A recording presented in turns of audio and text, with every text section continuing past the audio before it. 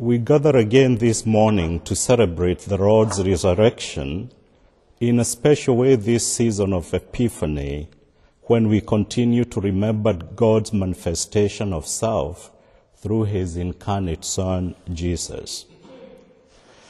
In our first and gospel readings today, we hear of two individuals being called.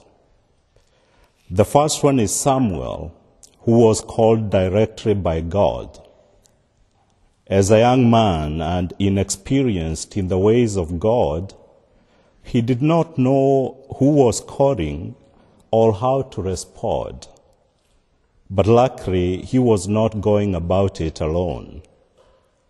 He had Eli, an experienced guide who had the spirit of discernment and who, after being woken up at that time by his protege, was able to discern that it was God who was calling the young man.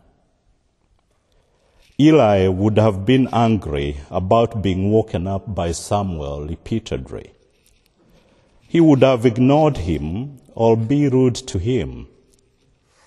Eli would have chosen to use the retro child psychology he had and tell Samuel that he was not his absent father or his judgmental mother, but he was a true priest, a true man of God. I am sure we know of people who hold positions of spiritual authority who have no time for their charges and or who leave them insulted every time they encounter them. Luckily for Samuel, Eli was not that. Strangely enough, when Samuel eventually answered God with the response Eli had coached him to use, the message that came through was for Eli. Shocked, Samuel didn't know what to do with the prophecy of doom directed to his mentor. Eli's sons, Hophni and Phinehas, were priests just like their father. However, unlike their father, they were bad priests. Scripture actually calls them scoundrels. They kept for themselves meat that people sacrificed to God, which was against the law. They carried out every imaginable atrocity, including raping women who served at the tent of meeting. Sounds familiar? Like some of our modern-day priests, pastors, and preachers, they were wolves in sheep's clothing. Eli tried to stop them, but they ignored him, which means that they neither respected him. Eli should have relieved them of their priestly office, but he did not, and therefore God had to intervene, and hence the message through young Samuel.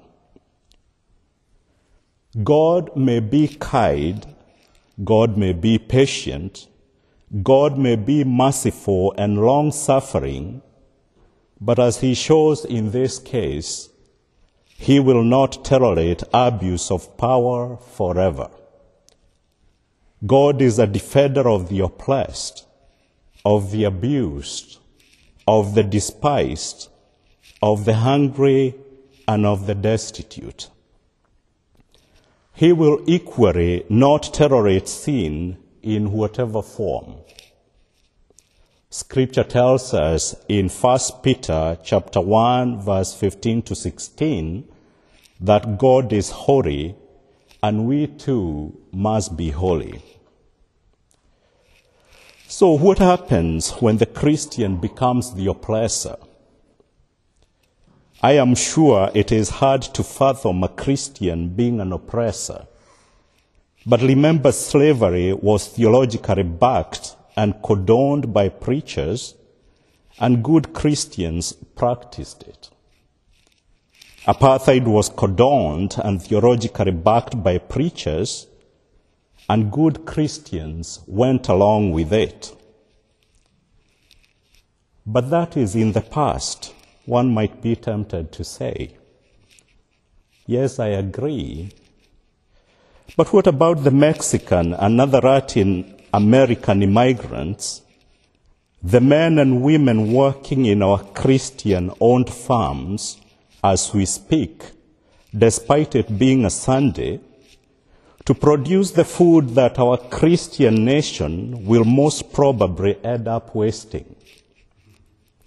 What about the Asian and African immigrants changing our elderly parents' diapers in the nursing homes allowed this Christian nation for peanuts?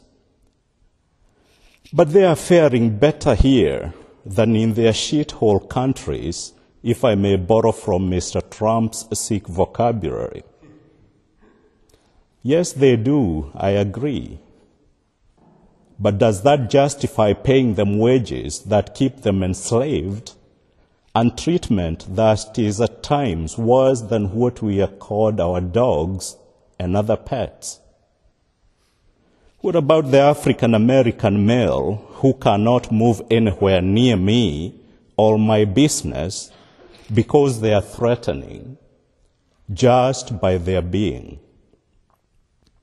The reality, my dear brother and sister, is that we, good Christians as we are, have bright spots. In many ways throughout our lives, we have been oppressed, either literally or figuratively. These moments are easy to identify. However, what we don't see are the many instances in which we, although at times accidentally, assume the role of the oppressor. All of us are guilty. Not any single one of us is spotless. And if we think we are lying to ourselves and others and do not deserve the name Christian. The second individual whose call we hear about today is Nathanael. Nathanael, unlike Samuel, did not get called by the Lord directly. There is an intermediary, Philip. In this short story about the call of Nathanael, we encounter enthusiasm, prejudice, and extraordinary insight. These three things are a reminder today that despite our advancement in education and technology, we share not only a common human humanity with the people of Jesus' time, but also traits and characteristics that enliven and sometimes make our day-to-day lives difficult and sad. Philip and Nathanael, just like you and me, were prone to moments of enthusiasm and almost unconscious prejudice. If we first speak about Philip before we go to the main character of our passage, Nathanael, his encounter with Jesus had been a dramatic and life-changing event. Jesus was direct with him.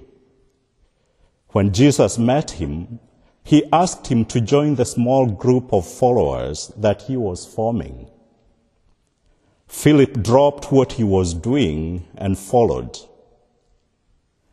There may have been more to the encounter than we know that might have added to the extraordinary excitement that made Philip go to fight Nathanael.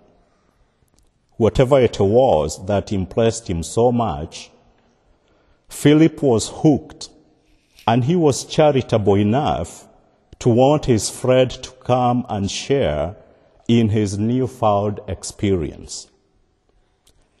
Nathanael, on the other hand, thinks Philip has lost it. To a Jew worth the name, the people who lived in Nazareth were not only rural, backward people, but were also a racially mixed community, and therefore impure, and hence his famous retort, "What good can come from Nazareth?" Nathanael was just like us, who encounter, and even perhaps in our unguarded moments, exhibit judgment. We ask, for instance, in Kenya, where I originate from, what good can come from such and such a tribe? On the African continent, most of us agree with our question, what good can come from Nigeria? And in the West, most of the times we ask ourselves, what good can come from Africa or the third world? What I'm trying to say is prejudice is as old as humanity. The beauty of this passage, however, is that John does not attempt to whitewash the character of the disciples. Despite what we might want, or at times do think of them, we encounter them as real people, their beautiful and ugly sides together. The reason why Jesus chose people who demonstrated the same failings we meet in the people we encounter in our lives today is the same reason he chose us. I am sure Philip, being Nathanael's friend, knew that Nathanael had a sarcastic side and all. He therefore risked embarrassment, humiliation, and even rejection when he went to call him. He, however, had inner conviction that if Nathanael could meet Jesus, he would be convinced that despite him coming from that God-forsaken town of Nazareth, he was also the Messiah, the Savior, the Redeemer that Jews had hoped for ever since the fall of Adam. Jesus, on the other hand, saw in Nathanael a totally honest but blunt person.